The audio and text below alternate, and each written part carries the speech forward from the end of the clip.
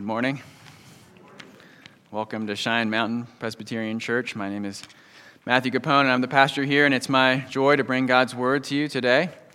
If you are new or visiting with us, welcome. We are glad that you're here, and we're glad that you're here not because we are trying to fill seats, but because we are following after Jesus together as one community. And as we follow after Jesus together, we've become convinced that there's no one so good that they don't need God's grace, and no one so bad that they can't have it, which means that God has something to say to everyone in His Word, whether we've been Christians our entire lives, whether we maybe have been Christians for a few months, whether we would call ourselves not Christians, whether we have doubts or questions or objections to Christianity. God comes and speaks to all of us in His Word. And so that's why we come every week and take a look at what God has to say to us. We are finishing up a series in the book of Psalms. And as I've been telling you, the book of Psalms is the hymn book and the prayer book of God's people in the Old Testament, the Israelites, and continues to be used as all of the Old Testament by God's people in the New Testament in the church. And it's a guide for us in how to worship God, how to talk to Him, how to pray. And like any songbook, it has all kinds of different angles on it, all different ways we could think about it or look at it. And one thing we talked about last week was the fact that the Bible, the Psalms, talk about our emotions. God uses them to shape our emotions, to help us understand what to do with them, how to have right emotions, how to stir up all kinds of emotions that we need to have, godly emotions, how to deal with emotions that come and surprise us. And as the Psalms do that, one of the things that's unique about the Psalms, maybe not unique but true, it's true of other parts of Scripture, is that it's incredibly raw and brutal and honest. The psalmist doesn't pull punches about what it's like to live life in this world. And in fact, I would suggest that the Psalms are more honest about the life of faith, about the Christian life, than we are sometimes. The psalmist is more likely to call a spade than we are. And we're going to come to a passage this morning, Psalm 73, which talks about one way in which the psalmist has doubt. And the Psalms are a reminder to us that God knows that we struggle with doubts. He knows that sometimes we wonder if it's a good idea to continue following after Him. Sometimes we wonder if it would be easier and better to just step away, to not call ourselves a Christian anymore. And God also knows that when we look around at the world around us and we see people who aren't following God, and we see how well they're doing in their lives, we're tempted to wonder whether it's really worth it or not. And because the Psalms are so brutally honest and raw, the psalmist is going to bring that specific struggle before us this morning in Psalm 73. That when we see people who aren't following God and are doing well, we're tempted to give up on the Christian life and give in to sin. We're tempted to give up on the Christian life and give in to sin. And so it's with that we come to Psalm 73. I'm going to read it now. You can follow along in your worship guide. It's printed near the back, or in your Bible, or on your phone. And as we come to God's Word, remember that He tells us that His Word is sweeter than honey, even honey that comes straight from the honeycomb, and it is more precious than gold, even the finest gold. And that's the reason that we come to God's Word, reading now, starting with verse 1. Truly, God is good to Israel, to those who are pure in heart. But as for me, my feet had almost stumbled. My steps had nearly slipped. For I was envious of the arrogant when I saw the prosperity of the wicked. Verse 4. For they have no pangs until death. Their bodies are fat and sleek. They are not in trouble as others are. They are not stricken like the rest of mankind. Therefore pride is their necklace. Violence covers them as a garment. Their eyes swell out through fatness. Their hearts overflow with follies. They scoff and speak with malice. Loftily they threaten oppression. They set their mouths against the heavens, and their tongue struts through the earth.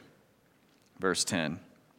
Therefore His people turn back to them and find no fault in them. And they say, how can God know? Is there knowledge in the Most High? Behold, these are the wicked. Always at ease, they increase in riches. Verse 13. All in vain have I kept my heart clean and washed my hands in innocence. For all the day long I have been stricken and rebuked every morning. If I had said, I will speak thus, I would have betrayed the generation of your children. But when I thought how to understand this, it seemed to me a wearisome task, until I went into the sanctuary of God. Then I discerned their end. Verse 18, truly you set them in slippery places. You make them fall to ruin. How they are destroyed in a moment, swept away utterly by terrors. Like a dream when one awakes, O Lord, when you rouse yourself, you despise them as phantoms. When my soul was embittered, when I was pricked in heart, I was brutish and ignorant. I was like a beast toward you. Verse 23, nevertheless, I am continually with you. You hold my right hand. You guide me with your counsel, and afterward you will receive me to glory. Whom have I in heaven but you? And there is nothing on earth that I desire besides you. My flesh and my heart may fail, but God is the strength of my heart and my portion forever. Verse 27, for behold, those who are far from you shall perish. You put an end to everyone who is unfaithful to you. But for me it is good to be near God. I have made the Lord God my refuge, that I may tell of all your works. Please pray with me as we come to this portion of God's word. Dear Father in heaven, we thank you again, as we do every week, for your word that you've given to us, that you haven't left us alone, but you've spoken to us. And we thank you even more that you don't ask us to plaster on happy faces. You don't ask us to pretend. You don't ask us to ignore our doubts. But instead, you name them for us, and you help us to see them and discuss them and address them. We ask that you would come this morning and that you would help us to do that very thing, that you would use your word to speak clearly to us, that we would leave understanding it more and knowing and loving and trusting you more as well. We ask these things not because we have earned them, but because Jesus has earned them for us, and so we ask them in his name. Amen. If you are a sports fan at all, you know one of the great frustrations of sport fans, especially, I would say, if you're maybe a football fan or a basketball fan, not just one of the great frustrations, but one of the great excuses. If your team doesn't win, there's always an easy scapegoat, right? You can always blame the refs. In fact, this is something that people constantly discuss and get outraged about. There was a bad call in this game or that game. We experienced it recently last year with the Broncos. There was a big uproar about one of their games against the Kansas City Chiefs and how if the ref had made a different call at a different time, they would have stopped the momentum from the Chiefs and the Broncos would have been able to win. I'm sure many of you are going to carry that bitterness with you for years to come. And one individual compares Psalm 73 to exactly that. This is the psalmist accusing God of being a terrible ref. When he looks at the world around him, he has his head knowledge. Verse 1, truly God is good to Israel, to those who are pure in heart. But then when he looks around, what he knows in his head doesn't seem to be true of the world around him. That's what he thinks is true. He says theologically God's good to Israel, but it just doesn't seem to be true in his experience. In his experience, it seems like God actually is not good. He's making some terrible calls. And so that's why in verses 2 and 3 he tells us his feet had almost stumbled, his steps had nearly slipped. Why? Because verse 3, I was envious of the arrogant when I saw the prosperity of the wicked. God knows that there are many times when we're going to question his goodness. And God knows that there are times when we will look around and wonder if being a Christian is really worth it. And God knows what the psalmist sees in verse 73, that sometimes it seems like it's people who don't follow God who prosper and flourish the most. And so that's where we get what the psalmist heads into in these following verses. He sees all these terrible calls that God's making. There are these evil people, these wicked from verse 3, verse 4, they're incredibly healthy. They have no pangs until death. They don't experience the problems that other people experience, verse 5. And they do this even though they are violent and proud, verse 6. Even though they're filled with foolishness, verse 7, they seem to have all they need to eat and more. Their words are terrible, verses 8 and 9. And yet it seems like God isn't doing anything about it. Instead, they're prospering. And so this leads the psalmist to have all kinds of doubts. We saw in verse 3, he's envious. He wonders why those people have these things and he doesn't. He's tempted again to wonder if God is really just. Verse 11, how can God actually know everything? If God was truly omniscient, if he was all-knowing, why would he allow these things to happen? And then he wonders, verses 13 and 14, if it's really worth living the righteous life, if it's really worth the sacrifice of following after God, if this is what he gets for it. Now, not all of us may face this kinds of doubt, although I'm sure many of us do some of the time, and maybe all of us have at some time. But there's many kinds of situations and places where we look around and we see that those who don't know God, who don't follow God, who don't trust him, appear to be doing exceptionally well. Now, it might just be a place where it feels unfair. It may not have anything to do with sin. It may be you and your spouse have struggled to have children, and you see people who are not Christians all around you who are having children all the time. And you wonder, how in the world could God be just? I've given my life to him, I'm following after him, and yet he's giving his blessings not to me, but to other people. You may be facing all kinds of medical needs as you reach a certain age, and you look around your friends who are the same age that you are, people who don't love God and follow God, and they seem to be having these carefree, active lives. And you wonder, God, why haven't you given that to me? I'm the one who's following after you. You might be struggling to pay and finance your life in retirement, and you see people around you who have not a care in the world. And you wonder why God did not help you store up in the same way that they did. It might be that you're struggling to find a job that has purpose and power, work that's actually going to pay enough for you to support yourself and your family, and it seems that the doors are closing, and yet you see people who do violent things and deceitful things, and it seems to be not a problem at all for them to find a job that gives them enough. Maybe it's something that is the result of sin. You've committed, you followed God to be ethical in your business, and it only seems to be harming you rather than helping you. All you're doing is falling behind. You've decided to honor God by remaining faithful in your marriage, and you look around and you see people who've chosen to not do that, and it seems like they are having an amazing life. You go and you watch videos about and movies about people whose lives become better when they forsake their marriages. And so you wonder, why is God asking me to do that?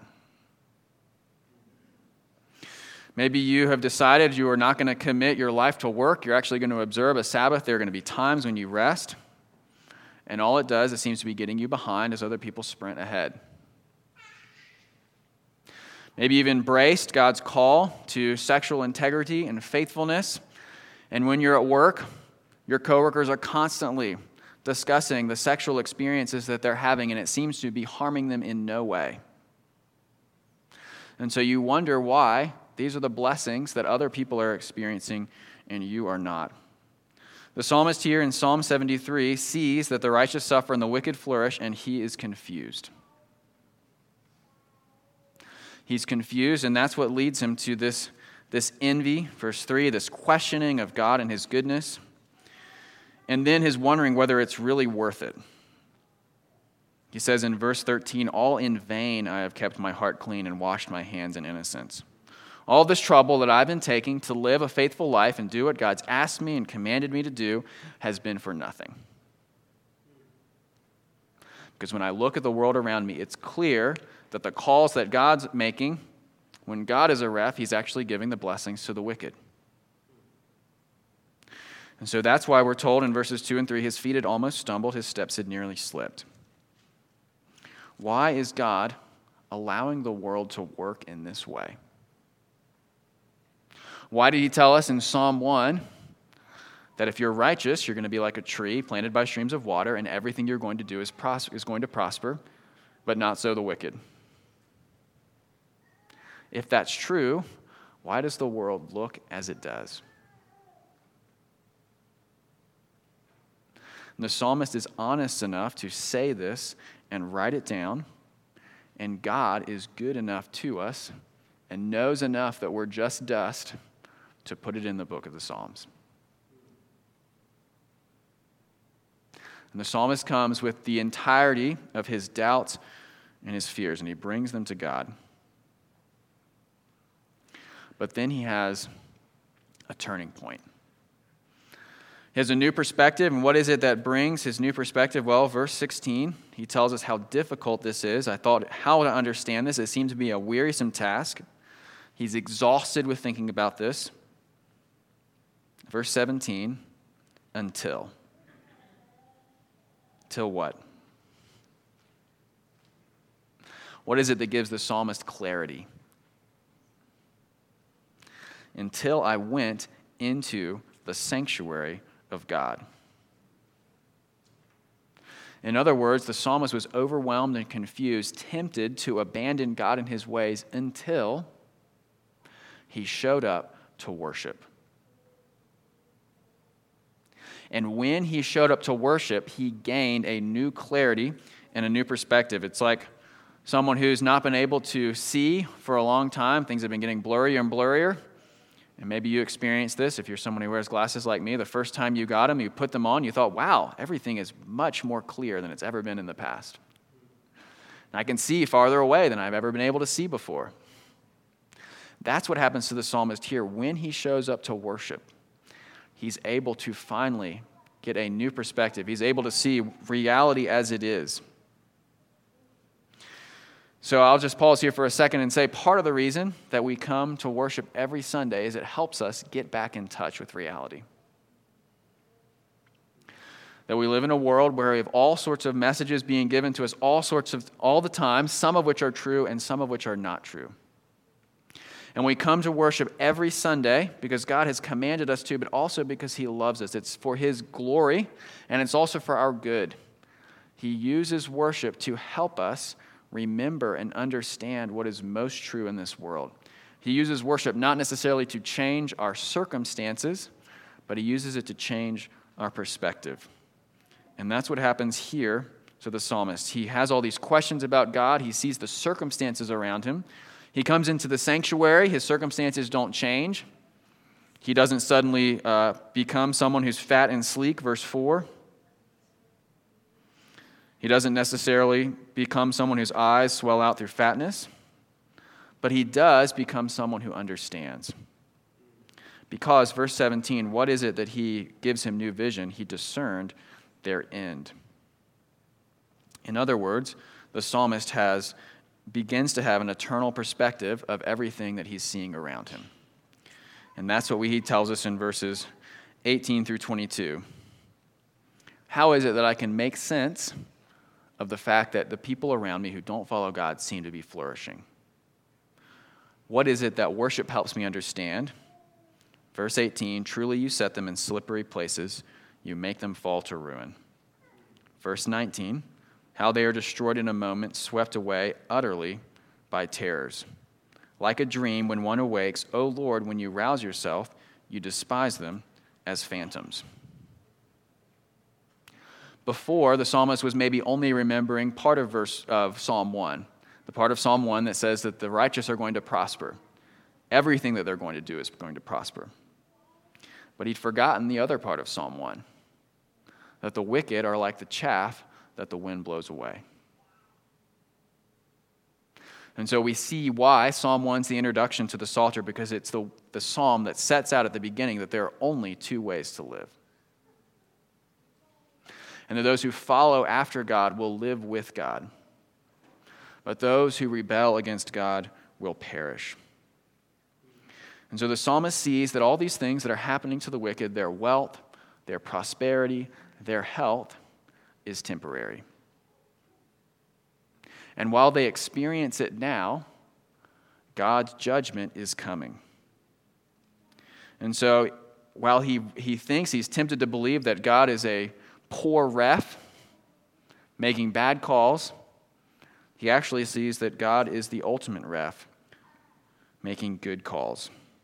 Verses 18 and 19, these are people who are not going to get away with what they're doing forever.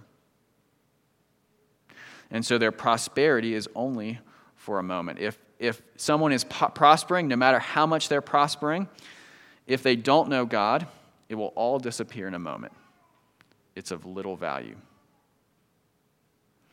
On the other hand, the psalmist doesn't just understand the end of the wicked, he also understands that God is with the righteous. Verses 23 and 26. Nevertheless, I am continually with you. You hold my right hand. You guide me with your counsel, and afterward you will receive me to glory. Whom have I in heaven but you? And there is nothing on earth that I desire besides you. My flesh and my heart may fail, but God is the strength of my heart and my portion forever. The psalmist realizes something that maybe some of you have experienced at times, especially if you're a parent. There are times when you have a child, and the child wants maybe your things, your possessions, your support, your finances, but the child doesn't want you. A child is interested in the things rather than the relationship. When the psalmist comes into worship, he understands that he has been interested in the things that God can give him, but he's not been interested in God. He's been interested in the things that God can give him, but he's not been interested in God. Notice what he doesn't say in verses 23 through 26. Oh, I understood that God is actually going to give me a blessing on faith in a few years. And if I just wait for it patiently enough, I too will also prosper in my health and my finances. No, he doesn't see God's justice as giving him what he sees the wicked as having. Instead, he realizes that God's offer to him isn't stuff, but God offers him himself. As one person puts it, what the wicked get is this wealth and this health. What the psalmist gets is God. The wicked get health and wealth. What the psalmist gets is God. And so the wicked get health and riches temporarily. The psalmist gets God permanently. The wicked get riches and health temporarily. The psalmist gets God permanently. Verse 23, he has God's presence. He gets God. He's in the sanctuary. In the Old Testament, the sanctuary would have been the place that represented God's presence among his people. And that foreshadows when God would become even more present with his people. We don't have a sanctuary anymore. The curtain of the temple was torn in two when Jesus died because Jesus came to be God's presence with us. That if we have any doubt of God's presence and his relationship and his love for us and with us, we only need to remember that his presence, as the psalmist experiences it in part in the sanctuary, we see it and know it in full because Jesus came and actually lived as a man on this earth in a human body with us to show us God's presence. Now you might be thinking, well, that doesn't do me a whole lot of good, right? Jesus isn't here right now. But Jesus tells us in John 16 it's actually better that he would leave because he's given us the Holy Spirit to guide us in all truth, is what he says in John. And so the psalmist has God's presence here. We, people in the New Testament, have God's Holy Spirit that he gives us to guide us and be with us and comfort us. The Holy Spirit empowers us to obey God. It enables us to do what God's commanded us to do. If we're in difficult circumstances like the psalmist and discouraged and afraid, we can pray to God to send his Spirit to help us. If we don't know what to do, God tells us in James chapter 1 that we can pray to God and he will give us wisdom. Notice the psalmist doesn't say that he looks at the wicked and he sees all the wisdom that they have. He doesn't even say that he sees the peace and joy and contentment that they have. All he can see is their health in their wealth. 24, you guide me with your counsel. God gives us his word to show us how to walk in this world. And that's not what the wicked have in Psalm 73. Instead, they have a very bad surprise waiting for them, because verse 19, they're destroyed in a moment. And then finally, verse 24, afterwards you will receive me to glory. The psalmist realizes that while the wicked will perish, while they've set in slippery places, he is in a solid place. Because he's taken refuge in God, even though he doesn't experience all the benefits and prosperity that he wants to experience now, he has the hope that he is going to be with God forever. That when he dies, God's going to receive him to glory. He's going to take part in the new creation. When God comes and makes everything right in this world, the psalmist is going to be a part of that. And so he has something greater, far greater, and far more glorious than those in the world around him that he looks at. That's the realization he has as he comes into the sanctuary and discerns, verse 17 therein. He understands that God is bringing judgment and destruction on the wicked, but bringing salvation to the righteous.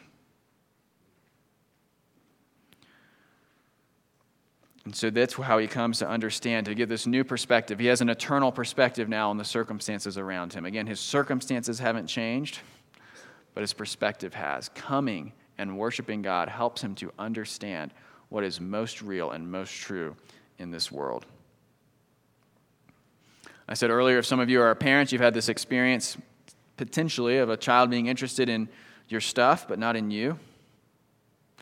But you also know, if you've interacted with young children, that often the opposite is also true, especially when they're small and little, that they will choose their parent over anything.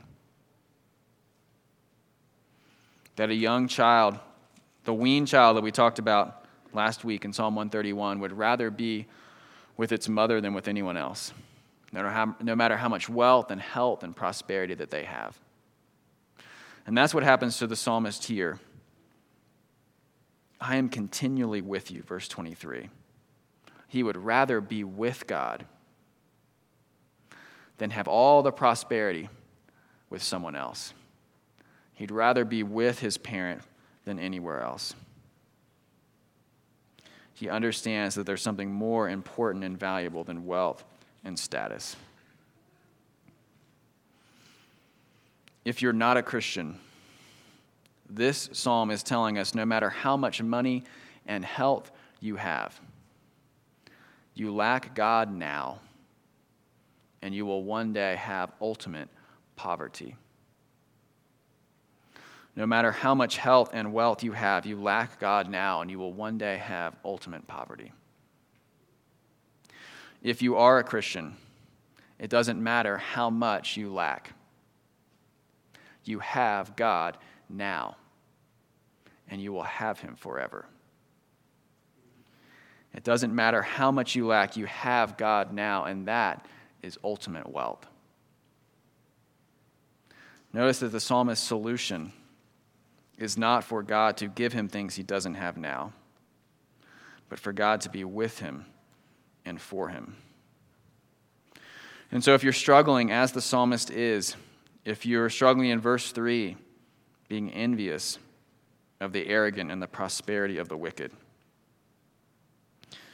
if you're struggling with verse 11, wondering if God is truly just, if he truly knows what's going on in this world, and if you're struggling with verse 13, wondering if it's actually worth it to live a holy life, then on the one hand, you're in good company here with the psalmist. But God never leaves us where we are. He always takes us somewhere, and he does that in this psalm. And he shows us that our hope and our trust is not in a change in circumstances, but a change in perspective. The psalmist here reassesses what is valuable and worthwhile. Verse 1, he says, "Truly God is good to Israel, to those who are pure in heart." So theologically, he believes in God's goodness, but experientially, in his heart, he does not see it or know it. until he comes to the very last verse. If you've heard me teach and preach for a while, you know I'm a big fan of bookends. And the word good shows up in the first verse and the last verse. In verse 1, this good is just a theological statement that's completely divorced from the psalmist's experience. I know God's good. I don't see it because he seems to be giving his goodness to everyone else. In 28, the very last verse, he now knows, but for me it is what? Good to be near God. I have made the Lord God my refuge that I may tell of all your works. As he goes through this psalm, as he pours out his lament, as he reassesses everything in the perspective of eternity, the psalmist gets a new definition of what good is. And so he can say, not just with his head, but with his heart, verse 1, truly God is good to Israel. Why? Verse 28, because it is good to be near God. I have made the Lord God my refuge that I may tell of all your works. His refuge is the one who protects him. And he's telling of all of God's works. That's part of what he's doing in the sanctuary.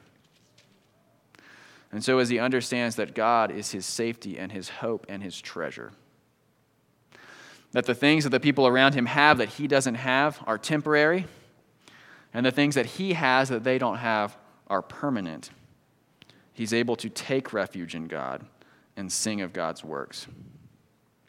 Now, for those of us who are in the New Testament, the people of the church, taking refuge in God, we would talk about this as having faith in Christ. In the Old Testament, he knew that God was the one who was going to save him, that would receive him into glory, verse 27. But he did not know exactly how that was going to happen. We now know that God's refuge to us is a refuge that he gives us through Jesus. That because Jesus had no refuge when he died on the cross, because God poured out his wrath and his punishment, the destruction in verse 19 that the wicked received, Jesus received on our behalf, we can look to Jesus as our refuge.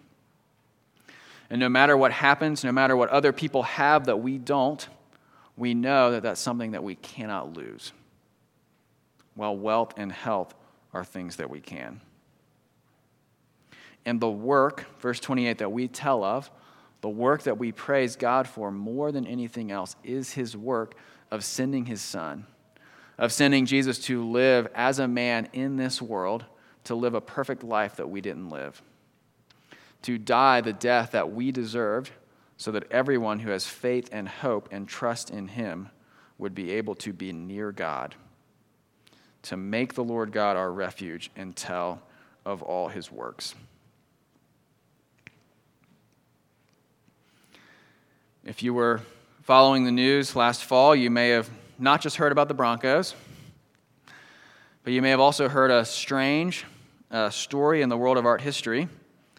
There's an artist named Banksy, is his nickname, and he painted a painting called Girl with a Balloon, and it was sold at auction for $1.4 million.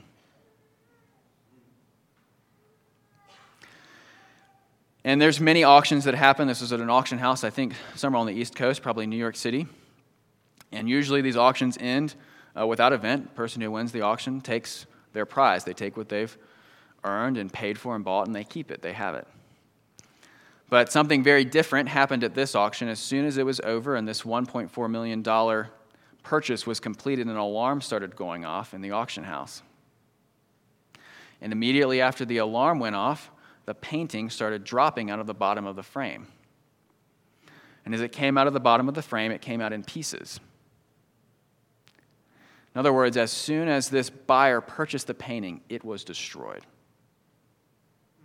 Come to find out, the artist had planted a shredder in the frame, and he had decided that if his painting was ever set up for auction, he would destroy it. And so he waited until the moment when it was done. He planted someone in the audience, and they had a remote control that they could press it. So that as soon as the purchase was complete, the artwork would be destroyed. This great investment, this $1.4 million purchase, was gone in an instant. The psalmist is telling us in Psalm 23 that if we put our hope in health and wealth and prosperity, it may work for a time, but it will be gone in an instant. That what seems precious to us will be destroyed. Those who put their hope and their investment and their trust in God will have something that cannot be destroyed and that will last forever. And so Jesus tells us in Mark chapter 8, in calling the crowd to him with his disciples, he, that is Jesus, said to them, "If anyone would come after me, let him deny himself and take up his cross and follow me. For whoever would save his life will lose it, but whoever loses his life for my sake and the gospel's will save it. For what does it profit a man to gain the whole world and forfeit his soul? For what can a man give in return for his soul? For behold, those who are far from you shall perish. You put an end to everyone who is unfaithful to you. But for me it is good to be near God. I have made the Lord God my refuge, that I may tell of all your works." Please pray with me. Dear Father in heaven, we thank you that you're a good Father. You don't give up on us when we doubt you and we question you, but instead you've given us the words to do that very thing. But you also don't leave us in our doubts and our questions, but you call us to hope and faith, to follow after you and walk in the way that Jesus has set for us to walk. And so we ask, as we struggle with doubts and fears, as we wonder whether you're good and just, that you would use your word and your spirit to build us up and give us faith and trust in you as we understand that what you've given us is more valuable than anything else, and that what we envy from others are things that will not last and cannot satisfy. We ask these things not because we have earned them, but because Jesus has earned them for us, and so we ask them in his name. Amen.